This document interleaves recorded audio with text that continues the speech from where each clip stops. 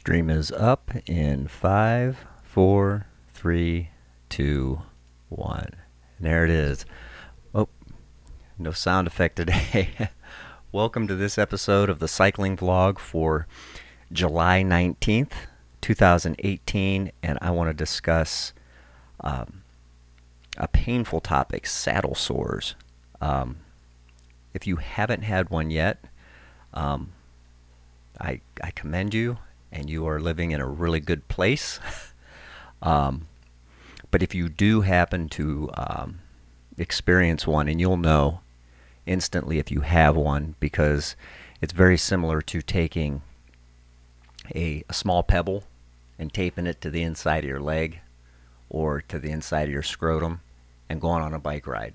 That's what it feels like. It's very painful at times. The best solution I have is to change up your chamois cream. Me personally, I use the comes in a white container. It's called Utterly Smooth.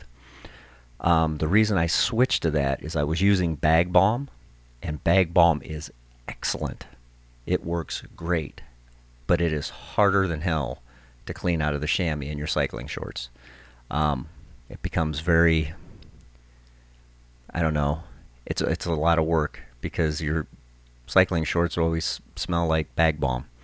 But anyway, if you do have one, I highly recommend like some type of cortisone or topical cream to put on the sore itself, and you are better off not letting that sore break open.